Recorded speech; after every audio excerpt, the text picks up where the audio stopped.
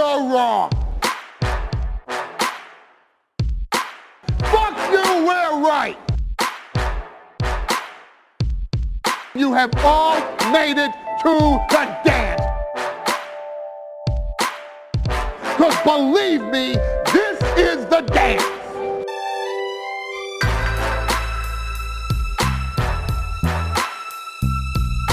Ladies and gentlemen, it is now time for the Royal Grumble! I am your host, Graham, and sitting in the corner to my right, my good friend Dan. How are you? All right. And sitting in the corner to my left, eating a packet of... What type of Monster Munch is it, Daryl? I've got Flaming Hot at a minute. Eating a packet of Flaming Hot Monster Munch, so apologies for that. It's Daryl. Right. And at side of me, I've got some roast beef ones. Excellent. Because I thought having three is greedy, so I left pickled onion behind. Ah.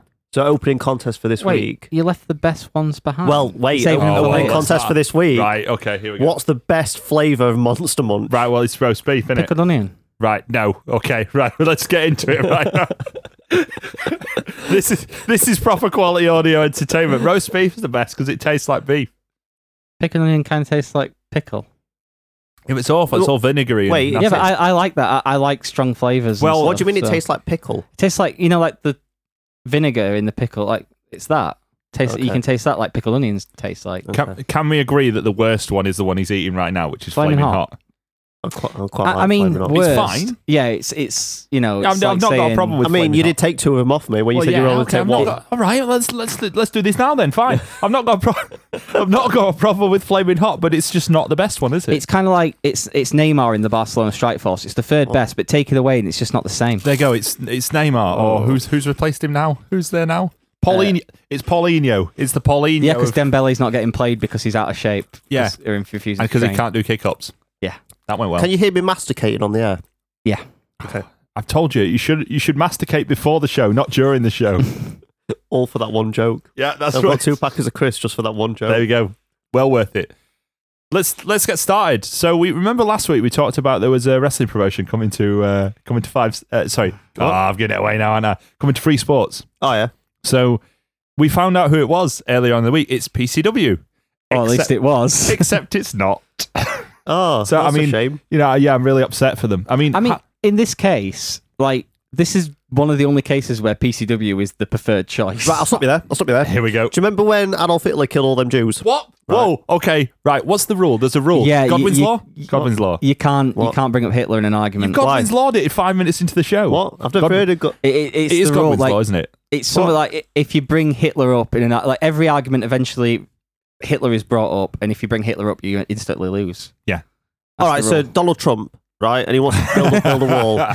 Right? They're the same thing, aren't they? No? In a way. Yeah, don't know if you can legally say that on just air. because you've had a history of you've done a history of badness, and then there's one thing what makes you look good, doesn't erase all the history of the badness that you've done, does it?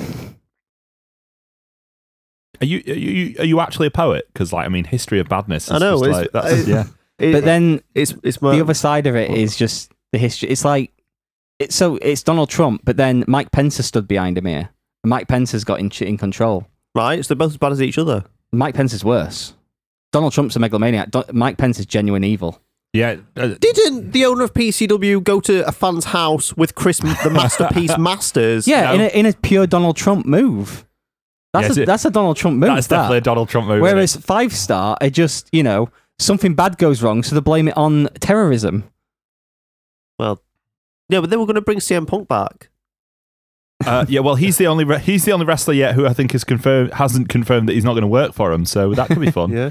Yeah, they're going to do a 128-man tournament with, when most of... It's going to be proper awful wrestlers on this tournament. Can we just stop it with tournaments? Are they still doing the tournament? I thought they cancelled the They're tournament. doing weekly arena shows, so Yeah. they need something to bring you in. Because even though as much as people made fun, I think I even did it first off about the What Culture 64-man tournament, that ended up pretty good at the end. But Well, Yeah. you're talking about any kind of fucking law here. He's just talking about fucking what culture on air Oh, yeah. in a non-negative way. Isn't that it? Isn't that it for you? Are you done? yeah, I guess so. Oh, no.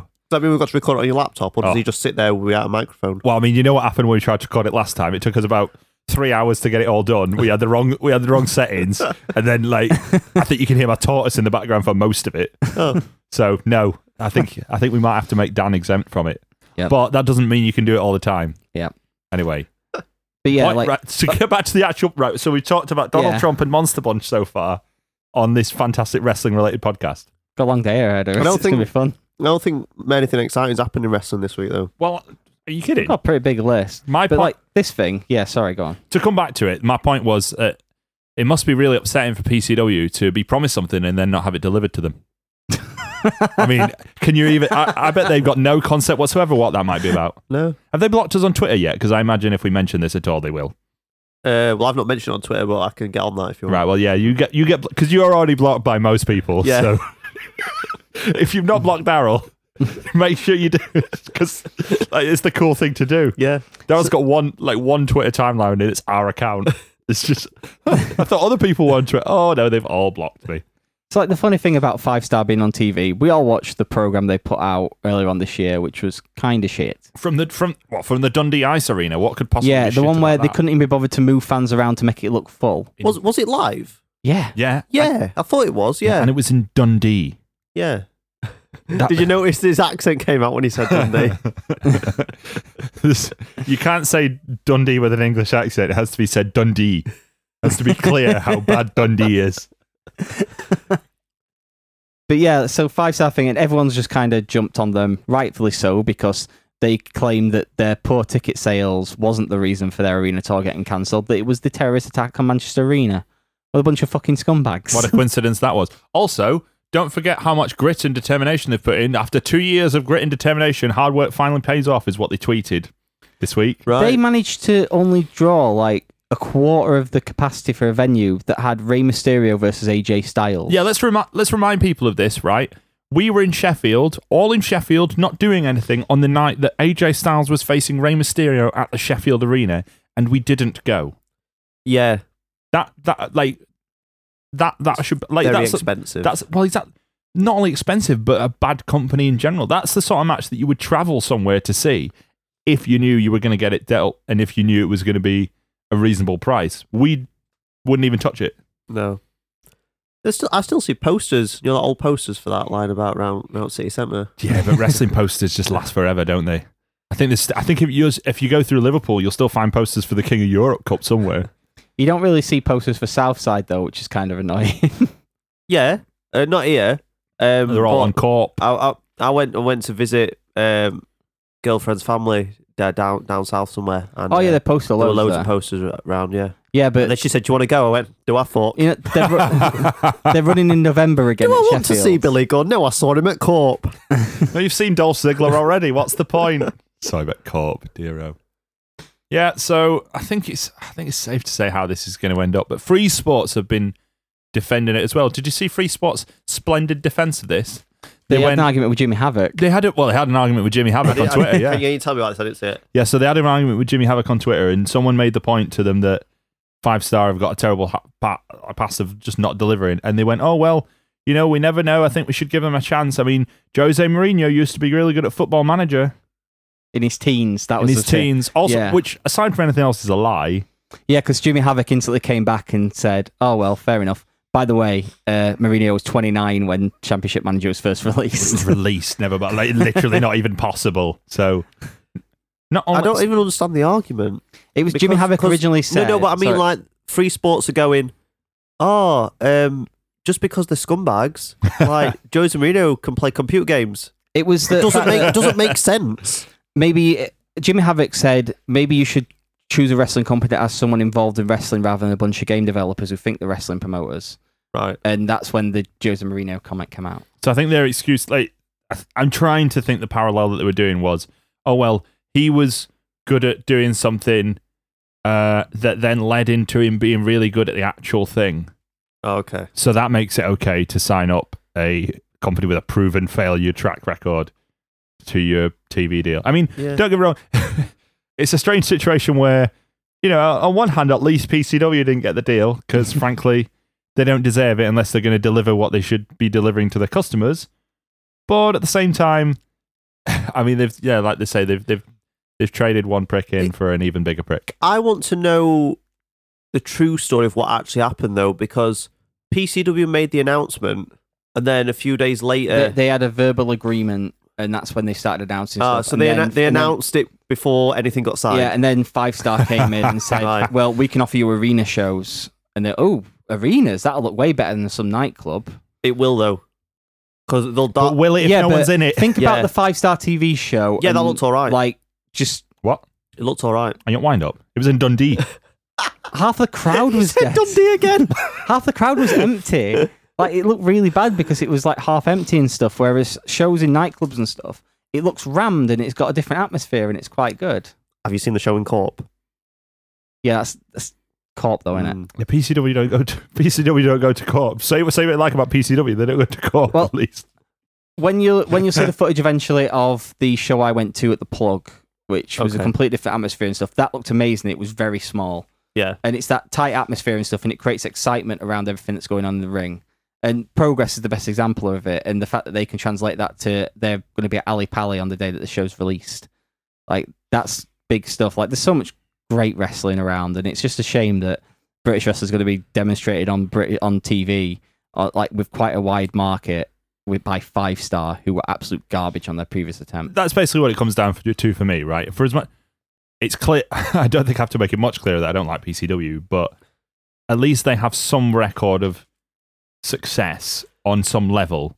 Yeah. Whereas, and even if you'd said PCW, I think I still probably wouldn't be happy because there's so many successful companies that they could have gone to. Now, I'm not saying, it's every chance that maybe, I don't know the full situation. It's every chance that they might have gone to Progress and Progress are like, we're not interested, or we can't be involved. Yeah. But there are so many other companies that have a track record of at least filling the buildings that they're providing entertainment to.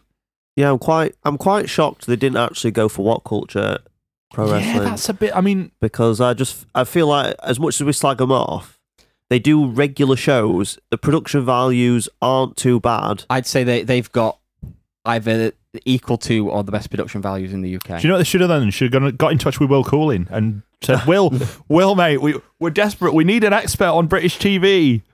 Who should we go for? And it'd be like, Rev Pro. Well, you can't go for Rev Pro because Sky Sports is going to sign Rev Pro. Oh, yeah. Sorry, guys. Can't go for Rev Pro. But why not sign up ICW? That'll work, right?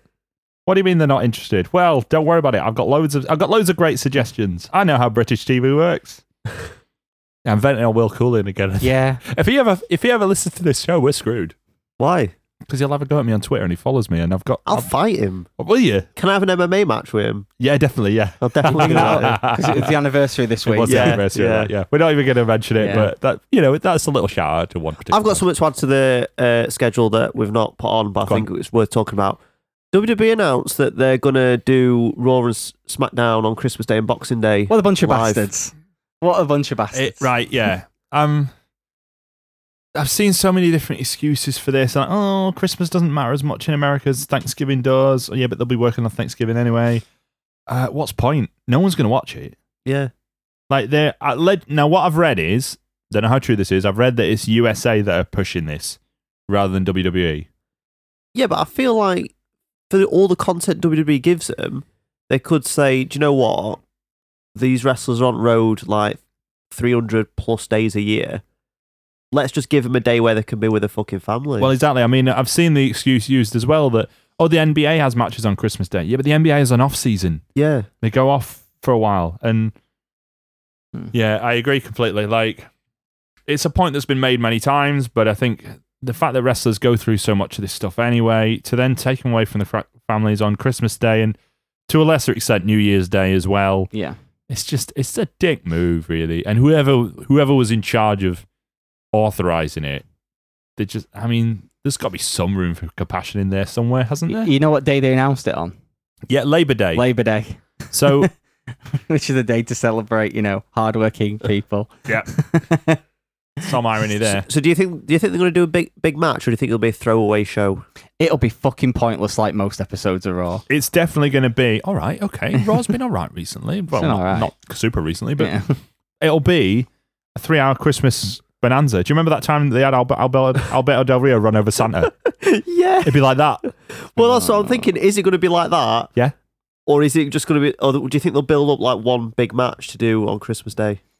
They'll have a Christmas meal food fight. Oh, they'll definitely do that. Oh yeah, they'll do all that bullshit. But I would hope. I've got to say, right? I would hope. Santa Claus. Oh, no, we can't. No. No, not really. No. Oh, I just remember that one. yeah. But we think of Lance Storm when Santa Mix coming back. Think of Lance Storm. That was his acquaintance you're talking about, okay? Don't talk about his not very good acquaintance like that. Santa Foley's coming back. So, oh yeah, he'll definitely be back by then, won't he? I bet the minute he heard the... Can we not diss Mick Foley? He's still got you blocked on Twitter, hasn't he? He has, but I'm trying to get in there with Noelle Foley. I've been following on Instagram lately, and I think I'm in with a shot. Really? Yeah. Why is she split up with a clown? Well, that's the thing. She's dating a clown. Like, anything's an upgrade. So... Maybe he'll like get drawn away this weekend, considering it was released. And exactly. Like, yeah. Oh, they lose him out. And that's when I can send her some pictures and pop vinyls, and she's mine.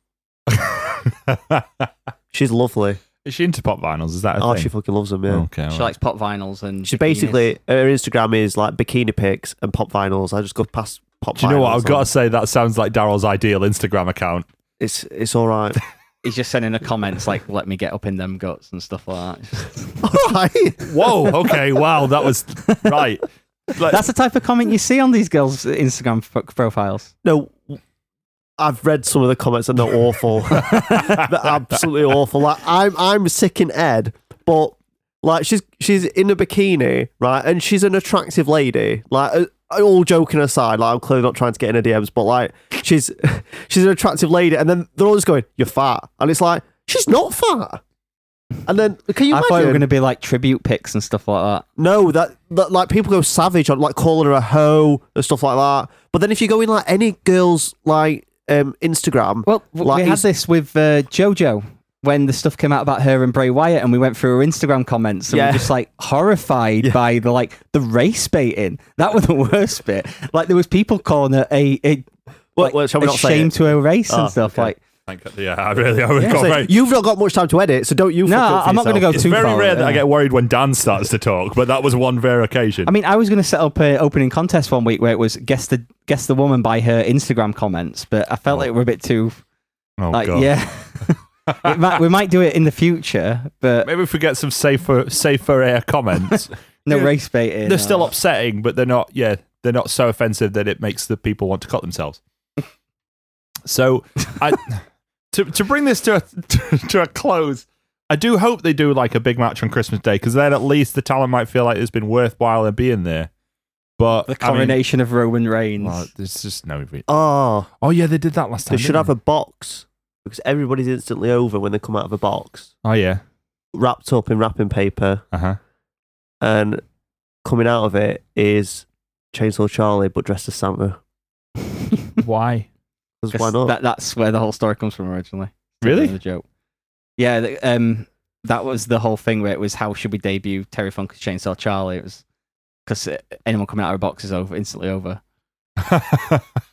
I did know that he came out of a box. Look, Yeah. that whole Chainsaw Charlie was his idea. is that as Jim well. Let's not Cornette forget one? that. Just Jim Cornette. Yeah, Jim Cornette Alright, says okay. anyone who comes out of a box is instantly over. Oh, we're not going by Jim Cornette's wisdom, are we? No. Well, He's back in GFW, by the way. He's in TNA, isn't he? Oh well, is he though? Because like by the time this show comes out, they might be dead again. So Oh, we'll find that out. Couple of things. First thing I think that's important to mention is that they renewed their Pop TV deal, the deal that they've explicitly said before they were looking to get away from because they get no money from it. So that's now renewed. As we know, they've taped all the way through November. Yeah. So they've taped all the way up to the biggest pay-per-view already. So that's set up. More important than that, though, is so we know that Jeff Jarrett owns the GFW name, don't we? Yeah. Yeah. Right? You remember because it was his company beforehand, whatever. So Anthem came in. Do you think they bought it off him? Well, you'd think the would. I mean, you would want to own the name of the company. No, No? but at least Jeff is still in the company, isn't he? Is he? No. Oh. So what's that? What they're called now? Owl. Well, I mean, there's a chance they might have to find another name depending on what happens. There- Nobody seems to be completely sure on what's happened.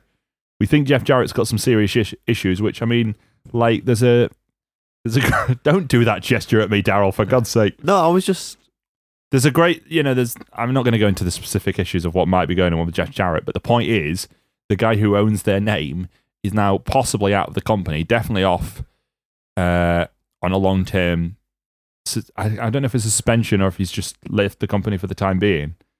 They've got Scott D'Amore booking again, which is actually probably a positive for them. But he's booking in association with a guy from Tough Enough. Yep. Big John. Yeah, but they're all booked up, aren't they, up to Bound for Glory anyway? Yeah, but past that, they've got nothing. Yeah. So, I mean, the question, and apparently, don't know how true this is, but, you know, I'm happy to pretend it's true. Anthem are already looking to sell. It's funny that, isn't it? This Canadian company that just swooped in and bought this failing wrestling company, and suddenly they're going, what's wrong with this company? It's failing. What? You bought it? Who's going to buy it? No one? No. I literally, like... How have the ratings not improved? Their champion is Eli Drake. Oh, that's right. Yeah, I was about to say Eddie Edwards, but no, it's not him. No, he's the Eli Japanese Drake. champion, isn't Yeah, he is. Yeah. But he was. I mean, this is the Eddie Edwards rule, isn't it? Yeah, but he went and won the Japanese title that gets an even smaller viewership than TNA does. he? All right. Or GFW. Impact Wrestling, whatever we're going to call it. So I know we did a whole 2-episode stint about TNA dying.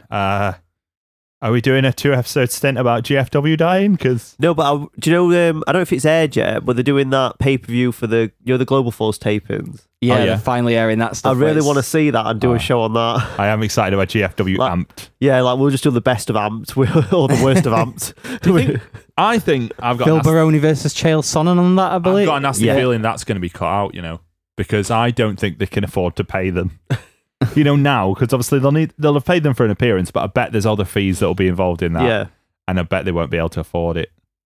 oh, that's So- a shame. Bobby Roode on it. He's on SmackDown, Yeah. sort of.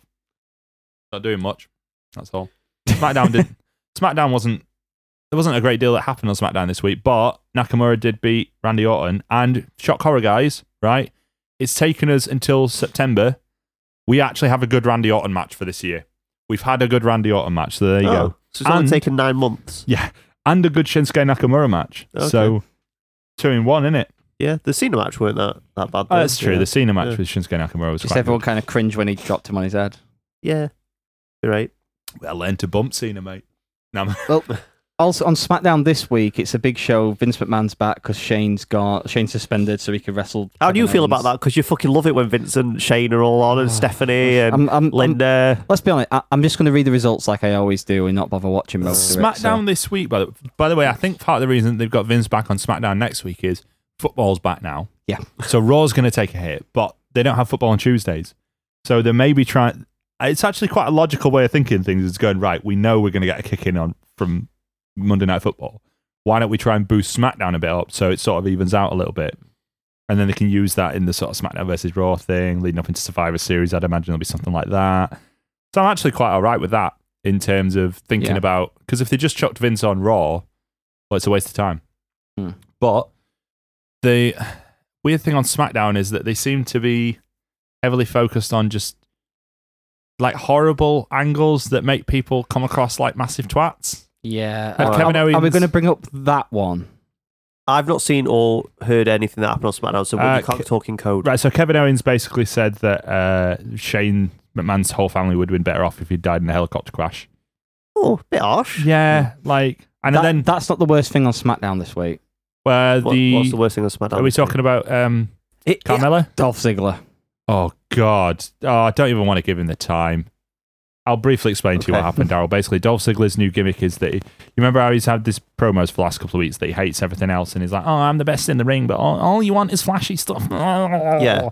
So he came out to his own music, and then there was like, "Oh, you don't like this? What if I did this instead?" Went away. John Cena's music came out. He came out with a cap on, touching the crown. "Oh, you don't even like this, do you? Oh, what if I went all nostalgic on you?" Came out to Randy Savage's music with a woman on his arm, and he's like, "Oh, you don't like me when I do this either, do you? Oh, I'm gonna go away again." They came out again. Right, several times we're having to see Dolph Ziggler's fucking entrance. I don't even know what he was making an entrance for because there's no one in the ring for him to fight. Comes out with, the Naomi Dayglow thing going on. Couldn't even do like a funny parody of that. And he's like, everyone's Anyone thinks can do I'm- this. Anyone can do this, but I'm the best in the ring. Anyway, I'm going now. Bye. He sounds like a Poundland Charlie Haas. Yeah, he does sound like a Poundland Charlie Haas.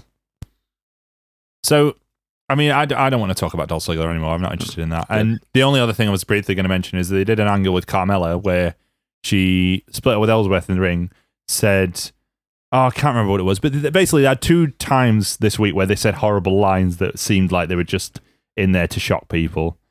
And then backstage, James Ellsworth was like, oh, don't leave. And then she snogged him, which I think is the first time they've done that, and then slapped him in the face. And she was like, right, we're doing it my way now. Yeah, so you know why they did that? Why? Because literally this weekend she was posting a bunch of photos because her and Cass have moved into their first house together. And there was photos of him on the doorstep looking all happy and everything. So how is he on the doorstep? Is he on the doorstep with crutches and that? Yeah, because you can like stand still and stuff. He couldn't even stand to do an elbow. He can stand now because he's had surgery to fix some of it, but it's all the rehab stuff afterwards. But it's them two stood on the doorstep like happy and stuff. So someone's seen that and gone, how dare they be happy with someone we've not put them in storyline with?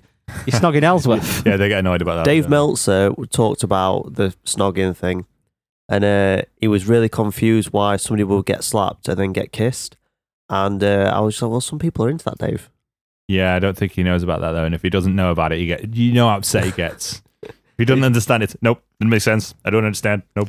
I sat and watched Dave Meltzer on Officer and a Gentleman this week. I've downloaded that. I haven't seen it. What's that? What It's is it? Chuck Taylor's like chat show he does on the High Spots Network, and it's literally in a hotel room after PWG with Ricochet, Mark Haskins, and there's a bunch of people behind the camera, and it's them just talking about wrestling for an hour and a half. Is it bad that I'm slightly disappointed because I thought it was Dave Meltzer watching the film An Officer and a Gentleman and getting confused?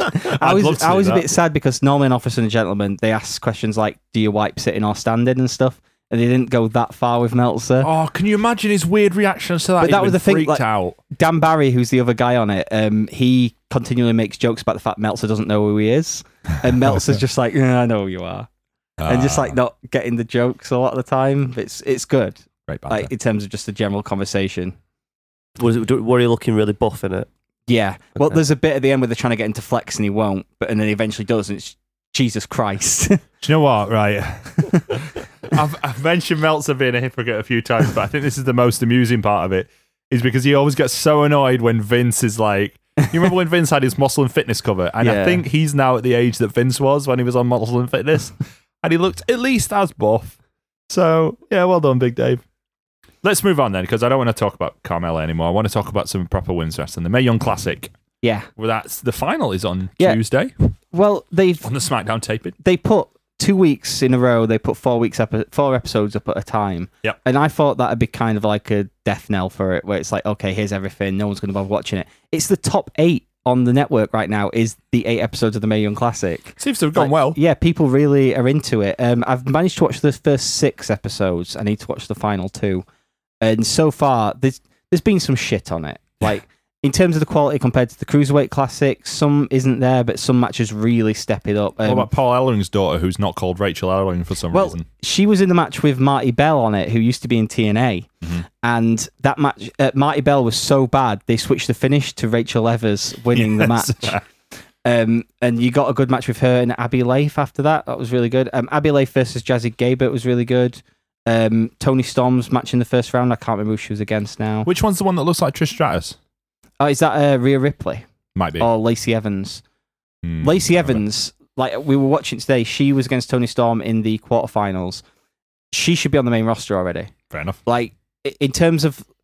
I was comparing her to Lana, because I think she's not only better looking than Lana, but her backstory is better, and she can wrestle. Because she's incredibly attractive, she's athletic, she's got like the Charlotte body to it, she's a former Marine, and she's a great wrestler. Like, how would they not market her already? Like, surely after this tournament, she's going to be massive on NXT and stuff. She's really good. The other one, Kairi Sane's been kind of one of the stars of it. All her matches have been really great. Shayna Baszler's been, like, she's the person they're building. Yeah, so what first of all, if you don't want to know the results of the Mae Young Classic, just skip ahead by like 2 minutes. Yep. But what they're building to, essentially, is the final on Tuesday is Shayna Baszler, isn't it? Shayna Baszler versus Kairi. See, I keep cocking up the pronunciation of the name because I'm terrible at pronunciations. Kairi Sane, I'll just say. More to the point, anyway. That's not really the focus, though, is it? No, because they shot an angle with only bloody Ronda Rousey in it. Yeah, like actual Ronda Rousey off of MMA and that. My interest is peaked. Exactly. So, all right, we'll put the peak away for us. You need to see the promo that she did backstage, where it's her, Jessamine Duke, and Maria Schaefer. I'm not being funny. they're a bit like Take That, aren't they? It's like Gary Barlow and backing band, isn't it? Why are you doing Take That metaphors again? You just bring a Take That up every week. Well, So just have a little patience with bear with me, mate. that Maria Schaefer, she's been on NXT a lot because she's Roderick Strong's wife, and she works for NXT. Okay. So I think she's like a physiotherapist there or something. I think she might be. Yeah, so she's involved there anyway, and they've been pushing her like one way, and now it's all of a sudden, oh yeah, she's in the Four Horsemen. She's kind of Force women in the like bad guy group to go against the WWE or NXT version of the Four Horsewomen. Well, this is the thing, And like it's awkward promo. The MMA girls were referring to themselves as the Four Horsewomen, weren't they? But then WWE have constantly referred to Charlotte and her mates as the Four Horsewomen, and that's what it's building to. They're building to probably at Survivor Series, we think maybe some kind of 4-on-4. Yeah, which actually I'm quite interested in. But the only issue with it is, and I guess we'll find out on Tuesday whether this has been resolved.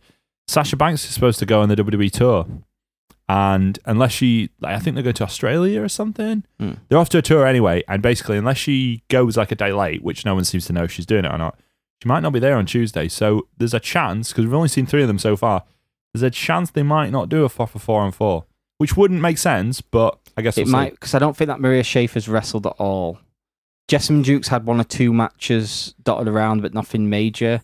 Yeah, but then Ronda hasn't. But Ronda has to be in it, really, doesn't she? Yeah, but like they did used to like Hart family matches and shit, didn't they? With like all Harts outside at ring, and that one of them looked like a fucking like dickhead. They all wrestled. Bruce Hart. It's always Bruce Hart. They all wrestled at some point. It weren't Bruce. It was he wearing his sunglasses? No, the one that looks exactly like Stu. The one that looks exactly like Stu. Smith Hart. Yeah, Smith Hart. Yeah, like he don't look like he's wrestled a day in his life. He wrestled before Brett. He trained Chris Jericho, if you listen to him. All right. But yeah, like... Well, him and Bruce were the trainers of the Hart Family Dungeon, weren't they? Yeah, they weren't, though, were they? They were the ones that were like, look, we've got the Hart Brothers wrestling camp. We're the Hart Brothers. Right, now you're going to get taught by this other man. Bye. Yeah, it seemed like the way it should go, I think, Carrie... Jay Leno had a match. Yeah, Jay Leno had a match. All right, okay. I was racking my brain. Can I apologise to everyone for the fact that Jarrell just shouted that in your ears? Kyrie, or however you pronounce it, I feel like she should be the one to win the tournament, but it'll be Shayna Baszler. Well, it could be if the wrestling 4 horsewomen cost her it, couldn't it? Yeah, but... Do you want to like fuck the whole tournament up with like a fuck finish? Yeah. It's WWE, so I don't think they care. Yeah. I mean, and this one is happening on the main roster, isn't it? So Vince is going to be there for that one.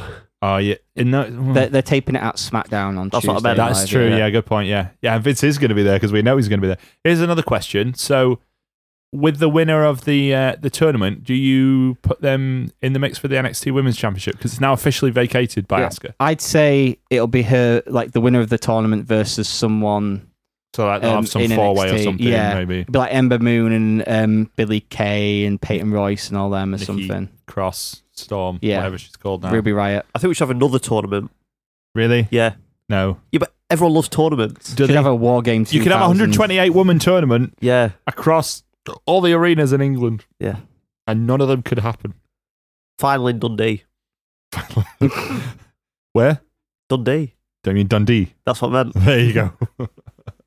So anyway, we talked about last week. We said we watched the first ever Nitro last week, and we said we were interested in doing something about WarGames. Now, I've never watched a single WarGames match before this week, so to celebrate the fact that we talked about that last week, we're gonna talk about some WarGames matches after this.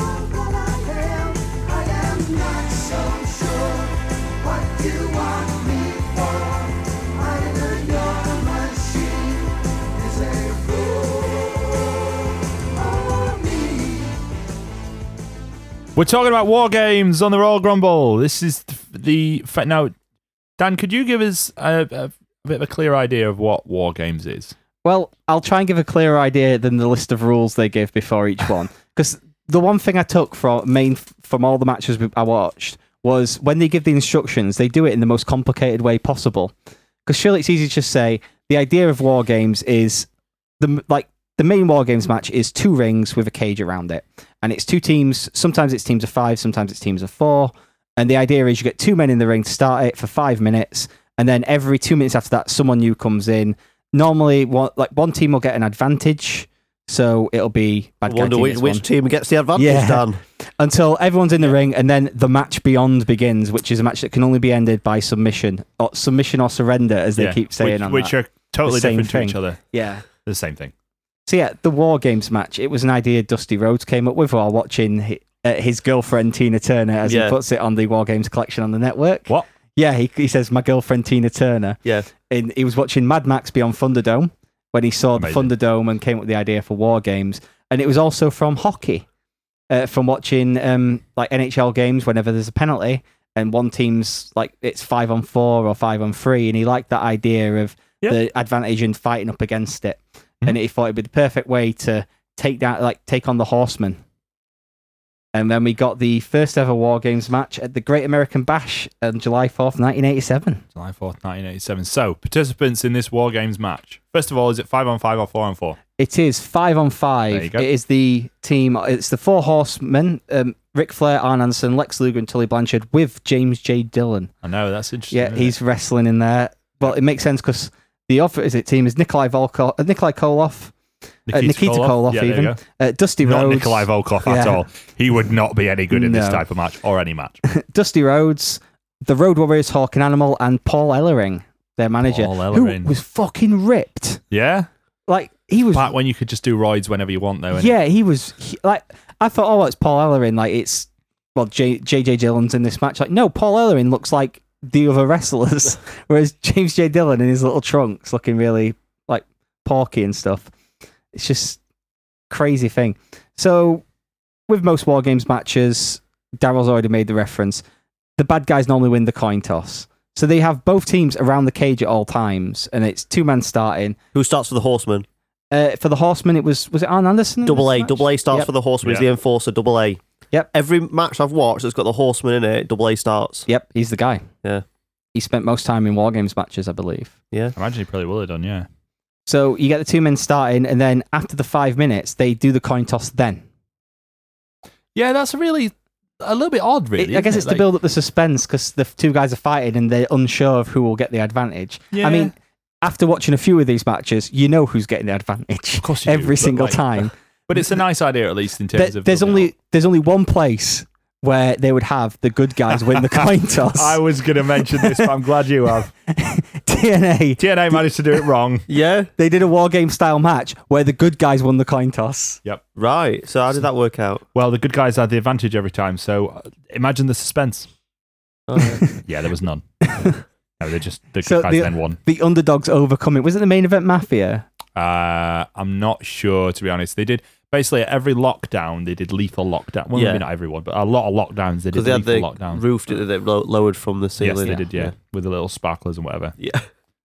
Like WCW had sort of sparkles and stuff coming off the cage, whatever, when the whole thing lowered down, but TNA waited until they had wrestlers in the ring before they put the sparkles on to bring it down. I must admit, I don't remember if it was the main event Mafia one, but I do remember the faces getting the man advantage. Yeah, the one big thing about this match of how it works and builds suspense. So, the weird thing as well about the first WarGames is they actually did the match 4 times in a year.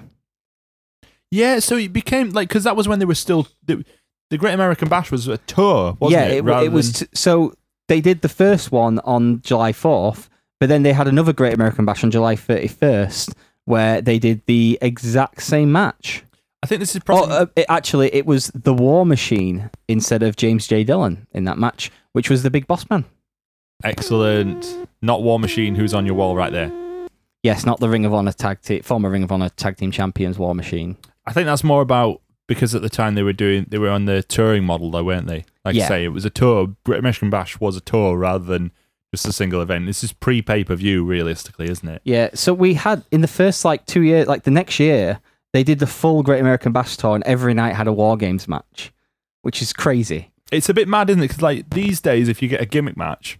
It'd have been in 97 if they'd done Hell in the Cell, the War, 2 times in a month, and then the next year, all summer done Hell in the Cell matches. Yeah, it's basically these days. If you get a gimmick match, they sort of try and protect it at least to begin with, and then obviously they make a pay-per-view and just do it every year. Yeah, but this was you can argue WCW it was money. protected though, because if they're in one city doing the match, they go to the other city on the tour and do the match. Oh no, I'm not saying they didn't protect, but what my point is that nowadays they couldn't do something like that, because if you say you go from, I don't know what cities they were in, it would have been like Atlanta and then maybe someone in Florida, but because of the way communication is now, people would be like, well, we just saw that match last week on the boring double cage match, boring next. Give me 3 cages. So yeah, Oh, we will. Don't you worry. We'll get 3 cages. this first 87 cage match was really enjoyable because it was a very typical WCW 80s style, like feud ender almost, even though it wasn't. Like they had tons of matches, but it felt a big deal where the Horsemen had always taken control of it, and all the way through the match it's them beating down the good guys until eventually it's 5-on-5 and the match beyond starts, and it's brutal. Like that last, it's only like 5 minutes when it gets to the match beyond part, but it's so brutal because that's how WCW did things. Cage matches were supposed to be bloody and everyone gets busted open, and they're targeting James J. Dillon because he's the weak link. So they eventually get him to submit to win the first WarGames match. It's funny because the Horsemen have become quite synonymous with WarGames matches. They don't, relatively speaking, they haven't won that many. No. Because that's not the point of the match, is it, of course? In fact, if I look at the list, just as a quick spoiler, they did not win a WarGames match until, I think we're going to talk about that one next, actually. Well, there you go. So we 1991. 1991. So that's 4 years of a lot of WarGames matches in between. So the next one is 91, which was at Wrestle War, February 24th, and was the 4 Horsemen of Ric Flair, Barry Windham, Sid Vicious, and Larry Zbyszko. Very different lineup versus Sting, Brian Pillman, and the Steiner brothers. Now, this one gets remembered for a very specific reason, I would say. Yeah.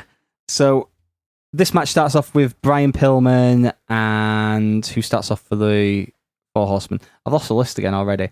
I think is it Barry Windham? I think it might be Barry Windham. Yeah. Yeah.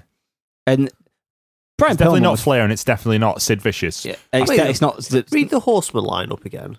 It was Flair, Windham, Sid Vicious, and Larry Zbyszko. Where's Double A?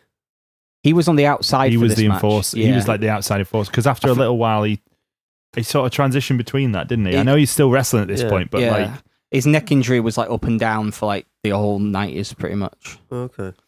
So yeah, this match, like Pillman's the star of this match, I think. well, he has to be really. Yeah, like, Pillman is brilliant. he's arguably the best worker in the match anyway. Yeah. You know, I mean, obviously, like, discounting Flair. So you put him in, he has to be sort of the workhorse to begin with, and he is the star of the show. And what's his reward for being the star of the show? A severe neck injury. Sid forgets how tall he is, forgets his own height. Yeah, what happens? Basically, well, I mean, if we're going to skip ahead to the ending. So yeah, during the end of the match, Sid tries to give him his power bomb, but the cage is quite low. So of course, Pillman hits the top of the cage and then gets dropped right on his head. Oh, fucking lovely. Twice. Yep. It happens twice. Yep. And not content with letting it happen once, it happens twice. Sid literally forgets how tall he is and doesn't have the mental capacity to take into account that if I put someone who's of a certain height above me, they might hit that thing that's above me. Yeah, but Sid is a known moron. Well, exactly. That's because my point. I like telling this story. So on a Nash shoot, he tells a story that Hogan's gone at this point, WWF, and Vince wants to bring Sid in. So he brings Sid in, he says, Sid, you're going to be a top babyface. And then he tells him all these plans, and Sid goes, yeah, but I want to be a heel. Phenomenal. Imagine that. Vince McMahon says, I want you to be the star of my company. And Sid's like, yeah, but I want to be a bad guy, don't I? You got any scissors? No. What? and he has half the brain that you do. Yeah, exactly. Don't forget, I have half the brain that you do. So Also, this match follows the let's usual... do that one again. We're live. Oh, we're gonna fight you and whatever. So this one follows the same type of pattern we've seen in WarGames matches previously. Bad guys win the coin toss, they're battling it out. Pillman's the big underdog babyface in this one. It's the Road Warriors and people coming in to save him. And then eventually the numbers get... I think Flair comes in with the brass knucks, doesn't he? Yes, he does, and takes people out. And it's left to El Gigante Giant Gonzalez to come out and surrender the match on behalf of Brian Pillman. So this is the first Who was one. booking at this point? I'm not sure if this was pre-Watts, because when Bill Watts came in, Pillman disappeared. It might even be kinda. Flair at this point, might be booking. I think 91 Flair was... Didn't Flair have the book when Foley was having that feud with Sting? And this is... That was a year or two after. This is a year after, right? Yeah. Okay, I'm sort of losing track. It just So seems yeah, really this one was weird. It was the first time literally the first time bad guys had ever won the WarGames match, and there'd been like 15 before this one. Across several different arenas by this point. Yeah, the Horsemen had always got beat until this one. Do you know, I've got to say, it's really bizarre to me that they would have had to cart 2 rings around everywhere they would go. It's just a bit mad, isn't it? That's something we'll come back when we get to the sort of the end of the topic. I want to talk a little bit about that, because that's something I want to talk about in relation to what WarGames could mean today. But I want to move on to talk about WarGames 92. Now, this is often cited as the best WarGames. Yeah. It's funny, I mentioned earlier how intrinsically linked WarGames and the Four Horsemen are, and yet arguably the best one doesn't actually feature the Four Horsemen in that guise whatsoever. No, it's their replacements. It's their replacements, the old Dangerous Alliance. Read isn't it? out the Dangerous Alliance lineup. Just They're read just it like out. Arn Anderson, Bobby Eaton, Steve Austin, Larry Zbyszko, and Rick Rude. Right, I don't really know much about Bobby Eaton, but all the others are fucking mint. Yeah, it's Yeah. Bobby Eaton's still good as well, to be Yeah. fair. It's a quality lineup. Beautiful Bobby Eaton. And then you look at the talent on the other side, which is Sting's, I want to say Squadron? Sting Squadron. I keep getting mixed Sting- up between that and Sting's Warriors, Yeah. but Sting's Squadron. Sting, Nikita Koloff, Dustin Rhodes, the Natural, Ricky Steamboat, and Barry Windham. Just look at the talent that is on show there.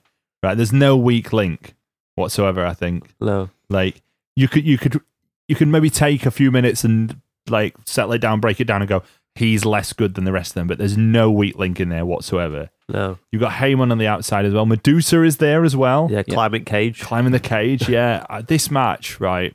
I've never seen this match until this week. I've always heard hype about it. And for as much as I think anything like this, years later, it maybe loses a little bit of luster. This match is, 25 years old now? And it holds up in terms of tension, in terms of action in the ring. It holds up incredibly well to this day. It's almost like they've learned from previous war games what works and what doesn't. So they start off with workhorses in this match. So is it Wyndham? No, it's Rhodes and Austin start it, isn't it? No, it's not Rhodes. Or Wyndham and Austin. Yeah, it's Wyndham and Austin. Yeah, to begin so you've got with, the two probably best workers in the match. Yeah. Like, and I think they might even have been feuding at this point anyway. Yeah, of the or they were US about title. to feud. I think it was a TV title, was it not? Because Rick Rude's the TV US title, champ- sorry, yeah. Rick Rude's the US champion at this time, and then Rude comes in. That's a sensible choice for the next one. It's funny, there's 2 or 3 guys in this that are still actually some way off of maybe even hitting their best gimmick. You look at Austin, obviously, despite being really good at this point, he's still 5 years off of becoming Stone Cold, 4 years off of becoming Stone Cold. You've got the natural Dustin Rhodes in there, still a few years off of becoming it. And yet, this match just works so well between all of them. It's the tension that I enjoyed more than anything, because I've heard a lot about this match, and I sort of, to be perfectly honest, you hear a lot about something after a while, you go, right, well, it can't be that good. And I watched it, and maybe I feel like some people have hyped it up a little bit too much, but the way they keep the tension going, the way the match keeps that pace up, Ricky Steamboat coming in as a fiery babyface is fantastic. It's the idea as well, every time when it's the bad guys coming in to get the advantage, they're not only one man up, they're also bringing a weapon in most of the time, like Paul Heyman's phone or dismantling something, and they're cheating even though they've got the advantage. Whereas the babyfaces come in to even the odds. Yeah, and they're was always this the match? Because I've watched it was. Rick Rude took the top rope off, didn't he? Yeah. Took the top, Yeah, he did, yeah, 'cause that which leads to the plays finish, into the finish, yeah. But the interesting thing is as well, they're talking about the Dangerous Alliance, and Jim Ross and Jesse Ventura are in commentary here, which is great. Another interesting touch that I want to bring up, by the way, which is, I think it's a shame that the WWE don't really do it. I can understand why they don't do it, but is the whole thing of Shivani and Eric Bischoff being the hosts, like up far away from the ring, and then up close you've got your commentary team, a bit more like a boxing match sort of atmosphere. Yeah. Where like you've got the hosts that appear up top, and then you've got the actual commentators down in the ring, like football. Yeah, exactly, like sports. Yeah. I think it just gives it an interesting feel. I don't know how well that would work today. You would need to find the right people, and I can understand why they might want to sort of cut on that in terms of you only have 3 people and that's it. Yeah. But it gives it a sort of a different dynamic. Yeah. That I think maybe is a little bit missing today. And summers used to be warmer as well, didn't they? But I mean, like I say, the dynamic of this match is great. Sting, I believe, is the last man for his team. So you hold back because you know he's sort of the ace player. And it's just the pace of the match just keeps going. I know I keep coming back to it, but the pace of the match keeps going. I like that sometimes even when the heels are the ones that, you know, they've obviously got the advantage. I think Dustin Rhodes at one point goes to cut Zbyszko off when he comes in. Because he knows that there are suddenly with him advantages, so he's like, if I can cut him off at the beginning, we've got a bit more of a chance. But then obviously the odds. The baby faces aren't dumb in it.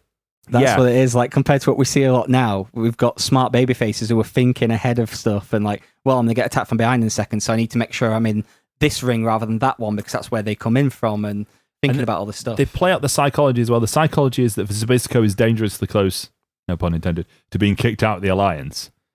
He's like on his last legs and they're almost lost their patience with him, but he's brought Bobby Eaton in to be like their fifth member. Yeah. And Bobby Eaton eventually is the one who submits. After Larry Zbyszko accidentally hits him in the shoulder with the turnbuckle. Yeah, he swings it like a baseball bat. They literally, you know when they take the turnbuckle pad off nowadays? Yeah. No, with this, they literally, I mean, you know this already, haven't seen it, but they literally take the turnbuckle off. He's holding it like a baseball bat. And that plays he's like swinging the hook part at him and catches him in the shoulder with it, and then Sting drags him down and puts him in an armbar and submits him. Yeah. I must admit, but before the match, I expected it to finish with a Scorpion Deathlock. Yeah. Because I just thought, well, that's what you do. But actually, that idea of he smacks him in the arm, so Sting just jumps on that straight away, it builds into that sort of sporting build of it. Yeah. I think it makes sense to go for an armbar, doesn't it? Exactly. And I think that's part of the reason why overall it has a sporting feel to it, which I don't think is always necessary for wrestling, but when it's done well, it works. And I think this match definitely still holds up now. See, here, 92, like we've said, it's the best WarGames match. This is where WarGames peaked, I feel. Because in future years, it wasn't used so much as a feud ender. It was kind of a step in the road. And this was the last one that wasn't at Fall Brawl. After this, every single WarGames was at the Fall Brawl event, apart from one notable one. This next one was the year after, and it's remembered more for what happened the week before. Okay. But I believe you watched this WarGames. It's 93, which is Sid Vicious, Vader, and Harlem Heat versus Sting, Davey Boy Smith, Dusty Rhodes, and the Shockmaster. The in-ring debut. He fell on his fucking ass. The in-ring debut of the Shockmaster. Yeah, I'm not sure what the point of the Shockmaster is because he doesn't come down to the ring in his get-up that he had on when he fell on his fucking ass. It's going to shock everyone. Well, they kind of switched it from him being this menacing guy to a fuck up. Well, much. with a debut like that, what else do you do? He falls in, the helmet falls off his head. A very, very young Cody Rhodes sat watching the TV with his dad who booked that angle and was on screen for it, saying, I think that was Uncle Freddie. Can you imagine, right? First of all, can you imagine now if somebody came onto TV with a spray-painted Stormtrooper helmet? They'd be having a phone call from Disney before the guy even got through the wall, wouldn't they? They'd be like, "Hi guys, just so you know, we are suing you." So, do you know that Shockmaster's had 2 action figures made of him, both come with a knockoff Stormtrooper helmet, and I don't know how they've got away with that. I don't know how they've got away with it either. It's bizarre because that's all it is. It's not even similar. It is that. It's a Stormtrooper helmet. Yeah. It was spray painted and put a glitter on it. Yeah. Maybe it's because it's a slight thing. It's like the Halloween mask is an inside-out William Shatner mask. It's that thing where it's changed enough that it gets away from it. I love it. Yeah, I did not know that. Yes, the original Halloween mask, Michael Myers mask, is an inside-out William Shatner mask. There you go. So the more save you know. yourself on a Halloween mask and buy a Shatner mask and turn it inside out. You probably get a Shatner mask cheaper on Halloween than Grumble you would. top tip. Or you can go with Denny Crane from Boston Legal. Anyway, 93. What I literally don't understand that. He's reference. making references to Shatner shows. I don't know why. Yeah. Right, talk about WarGames 93. I didn't watch this one. Daryl's favourite WarGames ever. Yeah, can you remember who started? Dustin Runnels started. Natural. I didn't watch this one. Have you not got the list? It doesn't give me the full thing. It just tells me who Well, he won. starts and he takes his cowboy boot off and he starts hitting him with his cowboy boot. Already which I thought were funny as fuck. Well, he's learned from last year where every time he thought he got an advantage, bad guys came in with a weapon. Yeah, so bad guys did get an advantage, which will shock you. And Stevie Ray gets in. But he's not called Stevie Ray. Is that an advantage, though? Because it's Stevie Ray. He's not called Stevie Ray, though. What's he called? Is he called Kane or... Kane or Colo? Yeah, one? Yeah. One of them. Krang or Code. What? Kane and Cole. Wasn't is it the Kane two and names. Cole? I thought it was Colo. Bloody hell. Cole. No, what are the aliens called in Simpsons? Oh, Krang and Kodos. Yeah. No, Kang and Kodos. Kang no, and Kodos. Krang was Teenage Mutant Ninja Turtles. Oh, Yeah. okay. The little pink fella. Yeah. What, like brains? Was it Krang? Yeah. I'm sure it was Krang. Yeah. It's not a good war games. No, it's not. That's why I didn't bother with this What, you mean this one with Davey Boy Smith and the Shockmaster wasn't a great War Games? With Stevie Ray in it? How could it not be good? There were no Spinneroonie either. Oh, what's the point then? So the 94 one, I don't think we bothered with that one, Nope. even though we did have Dusty Rhodes and Dustin Rhodes teaming together. We went on to one of the brief moments during which they hadn't fallen out. and Bunkhouse Buck. But we went on. I went on to 95 because I wanted to watch a really terrible one. This was What could possibly make you think that 95 would be a terrible one, Dan?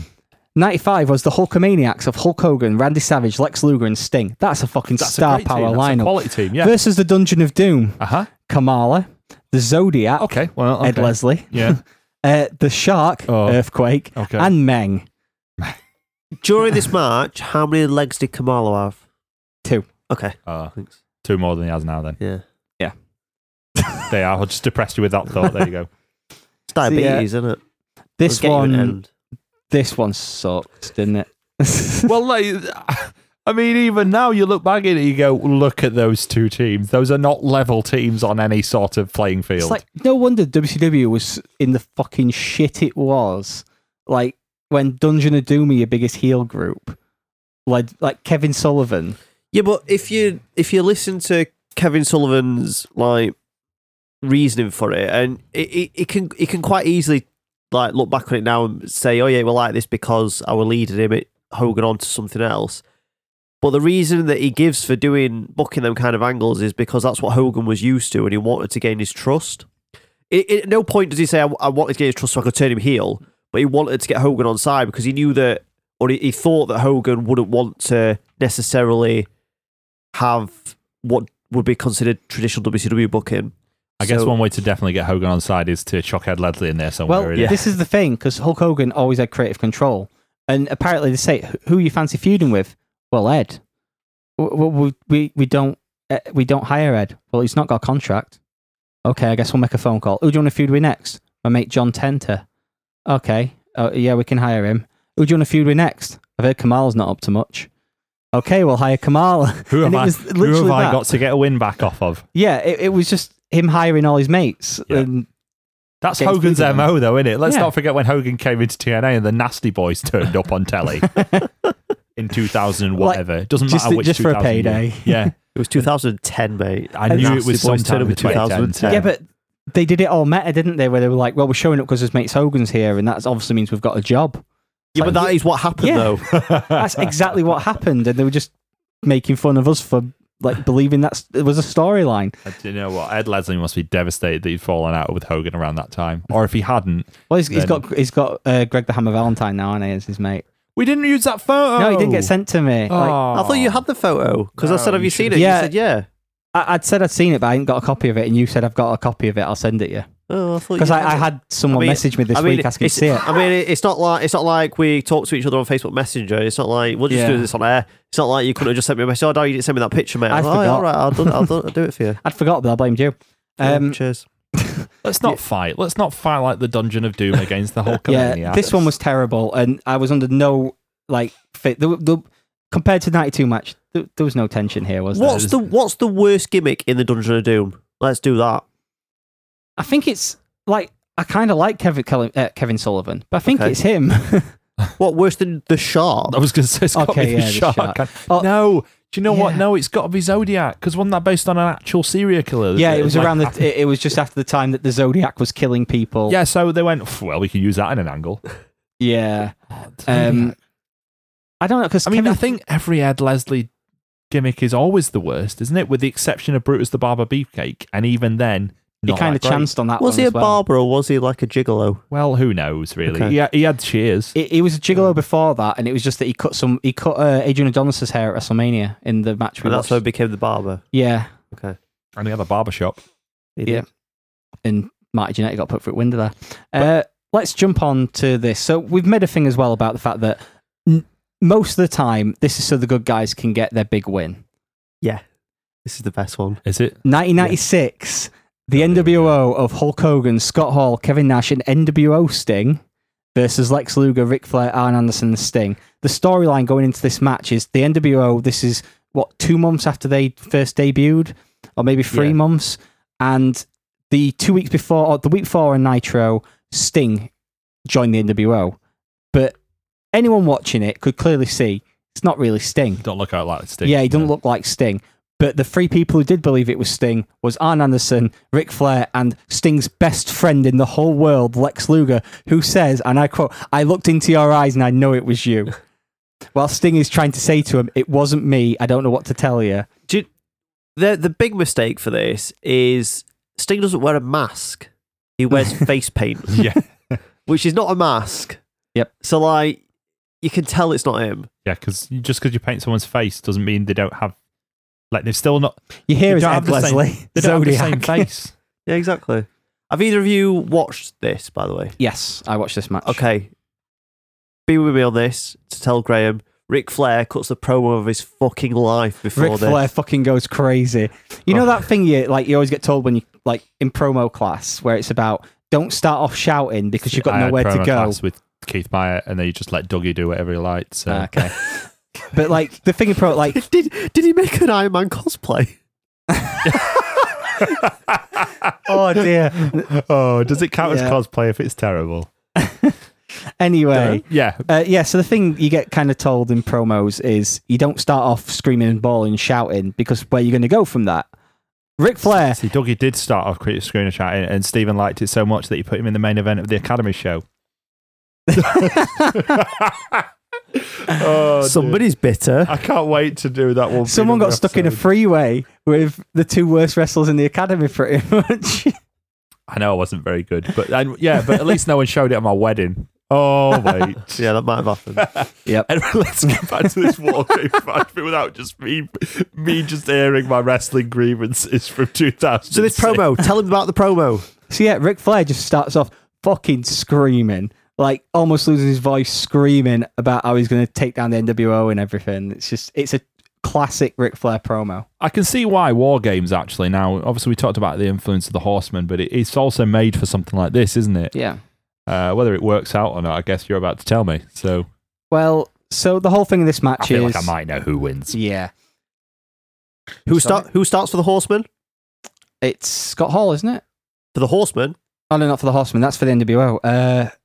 It's Arn Anderson. Give you a clue, it's double A. Yeah. Double A for the That's what Horseman. you said. It's always Yeah. double A, isn't it? Yeah, Arn Anderson and Scott Hall start off. This match goes on. Of course, NWO win the coin toss. These referees need to learn how to flip a coin so it doesn't always Was land it on Nick the same Patrick, side. though?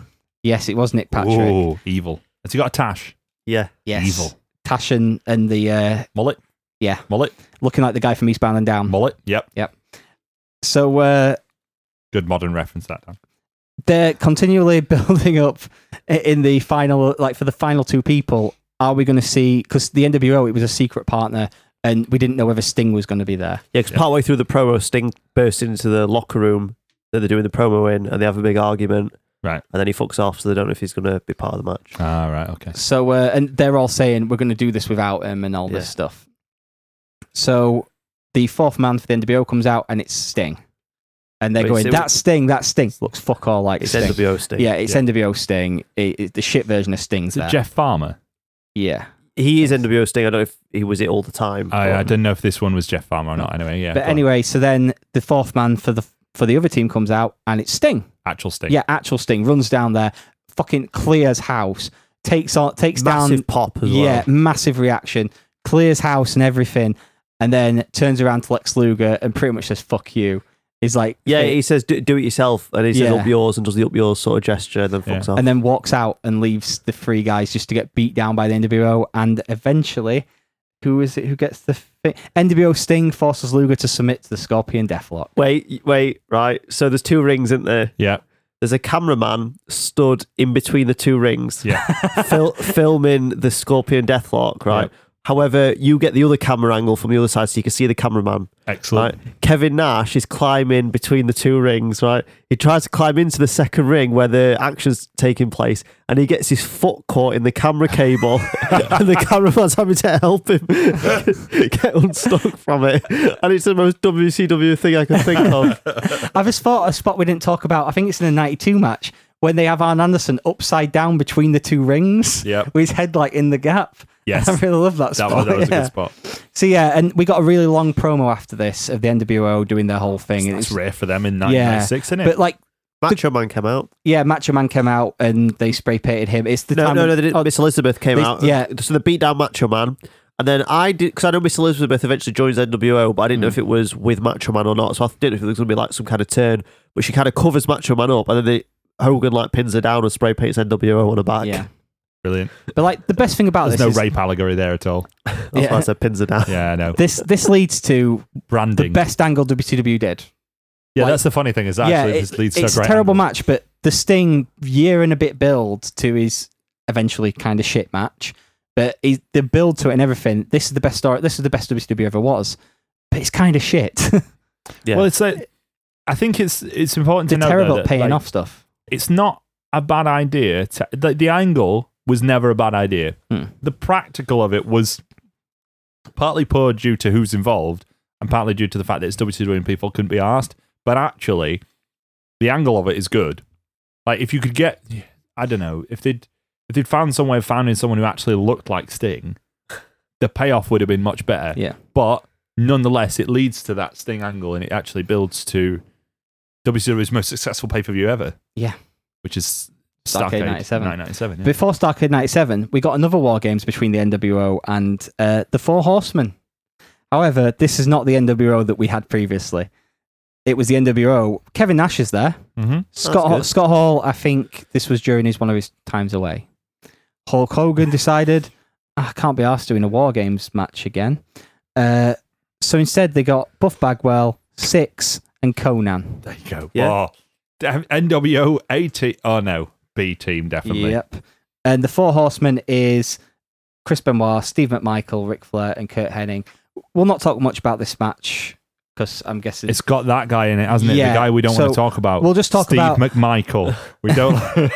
we get the NWO winning this one again, and this time it's because Kurt Hennig's the fourth man for the Four Horsemen.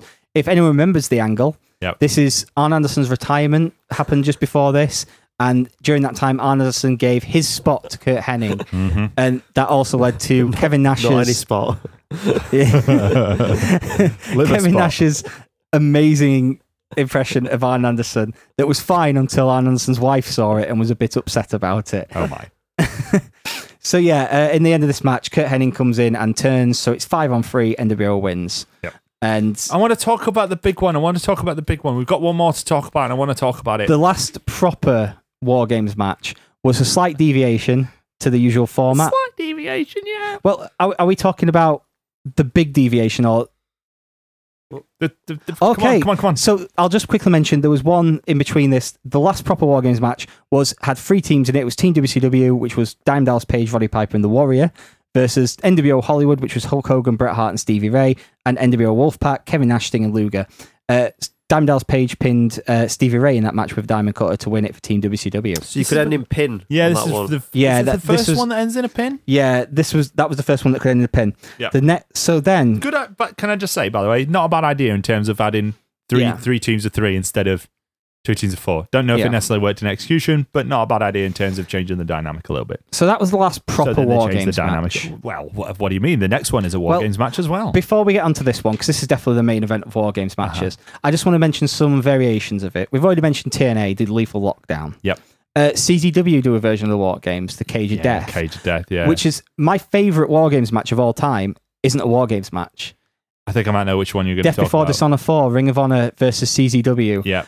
is an amazing, amazing War Games match in the Cage of Death. It's fucking brilliant. If you can, go and hunt it out. It's like an hour-long match, but it's so fucking good. It's very clever as well. Yeah, like, the way they everything did builds it is, so perfectly. this Ring of Honor versus CZW feud, they build up that like Homicide is going to be involved, but then Homicide wants a favor from Jim Cornette, so he's not involved. So they have We don't know who the fifth man's going to be. The fifth man's confirmed in inverted commas, to be Bryan Danielson. He's the ROH champion at that point. I think he is turning heel, or maybe he is already heel. He's kind of just a shithead at that time. But basically, he turns on one of his partners. I can't remember which partner it is. He turns on some. Do you know? Yeah. I think I remember. But anyway, the whole point is like it's CZW's playground, but it's Ring of Honor's arena. And they've got. Is this the one with the two sets of fans with the bleachers, or yeah? No, that Arena Warfare. That was Arena Warfare. Sure. Yeah. But anyway, basically, the CZW fans and ROH fans. And so if you imagine both teams, it's like a football sort of atmosphere in that they've got teams with fans. Danielson turns on his team, buggers off. Homicide comes in as Ring of Honor's fifth man instead. And the good thing about this is it's clever because Ring of Honor are basically the faces here, but there's also CZW fans, and they chant, is it 6 on 5, 6 on 5? And then Ring of Honor fans chant, you can't count. Because there's only 5 on 5 in there. There's only 5 on 5. But it's clever because it leaves that sort of sense of injustice against CZW in the sense that Bryan Danielson was in the match, but it also built so many different things in other angles. So you had the Bryan Danielson thing kind of turning his back on Ring of Honor almost. You had Homicide getting in his favour. On the CZW side, it helped build to what eventually became a lose-lose CZW match between Eddie Kingston and Chris Hero, which was the best CZW feud pretty much ever. It's hard, but you know. Yeah, it was an absolute amazing match, and it's worth, if you can, finding a way to watch that one. They also did the Steel Cage Warfare matches, which were WarGames style as well in Ring of Honor. Yeah. But yeah, a lot of companies have tried to do their own spin on the WarGames. The only one who hasn't done it is the WWE, and I really wish they would. The nearest thing is Elimination Chamber, I guess. Yeah, but the thing is, they should do WarGames, or they missed an opportunity to do a 6-man tag Elimination Chamber. I really hope Shield and Wyatt. Shield and Wyatt should have been. If you imagine, like what I remember about that was that match happened at Elimination Chamber. Yeah. The pay-per-view was called Elimination Chamber. The psychology was there. The teams were there. It was a perfect opportunity to do it. And even though they had a great match at that show, the match they had was great. Yeah. Right? I still go and watch it occasionally now. And the main event match after that, which were both excellent matches, considering who's in them. If you look back, got Eric Rowan in it. Yeah. You know what I mean? It's still a great match. But it's a huge missed opportunity. At that pay-per-view, you could have... The Elimination Chamber would be a perfect way of them doing a WarGames match without doing a WarGames match. Yeah, because they don't want to do the 2 rings, do they? No, and to be perfectly honest, that's one thing that I absolutely sympathise with them on that. When people say, oh, why haven't they done a WarGames? I can see why they go, look, 2 rings is too complicated. It takes away floor space. I get that, but it's not that they couldn't use the psychology of the match. And I think I agree with you. They really missed out on an opportunity to do it then. So yeah, every company in the world kind of tries to do their own spin on the WarGames match, including WCW, who WCW already had a WarGames. Yeah. What's the only way that you can improve a WarGames? I don't know. Ask Vince Russo. Well, WarGames 2000. Yes, add 2000 to anything. Do you not remember the South Park rule? Add 2000 to anything. In 2000, you just add 2000 to anything. WrestleMania 2000. WrestleMania 2000. Goosebumps Series 2000. I bought that book. So this was on a random episode of Nitro. Well, with a WarGames match in the triple steel cage. Well, now, I mean, they already had 2 rings before. How could you make it better? Yeah. 2 cages? Let's explain the triple cage. If you haven't seen the film Ready to Rumble or the classic WCW match at Slamboree featuring Diamond Dallas Page, Jeff Jarrett, and David Arquette, it is kind of like the Hell in the Cell with a normal cage on top of it, with another cage on top of that. So the idea of this WarGames match, how else to improve WarGames? This is a super long episode. How else to improve WarGames? More cages. You have 2 teams of 4 and you have the traditional thing. Yep. But... Add more gimmicks. Yeah, we'll have gimmicks all the way around the cage and you've got to qualify to enter the match.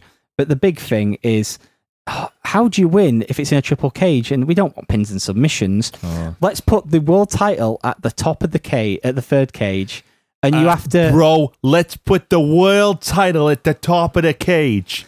And you got to climb up through the cages to win the world title, bro. You haven't only got to climb up through the cages. You've got to collect the title, bring it back down through the cages. Then you got to bring the title and get it down out the door. through the cages, bro. Get it through the door, bro. So, even though this was a team match, anybody could win the world title. But it's a War Games match, but it's for the world title, bro.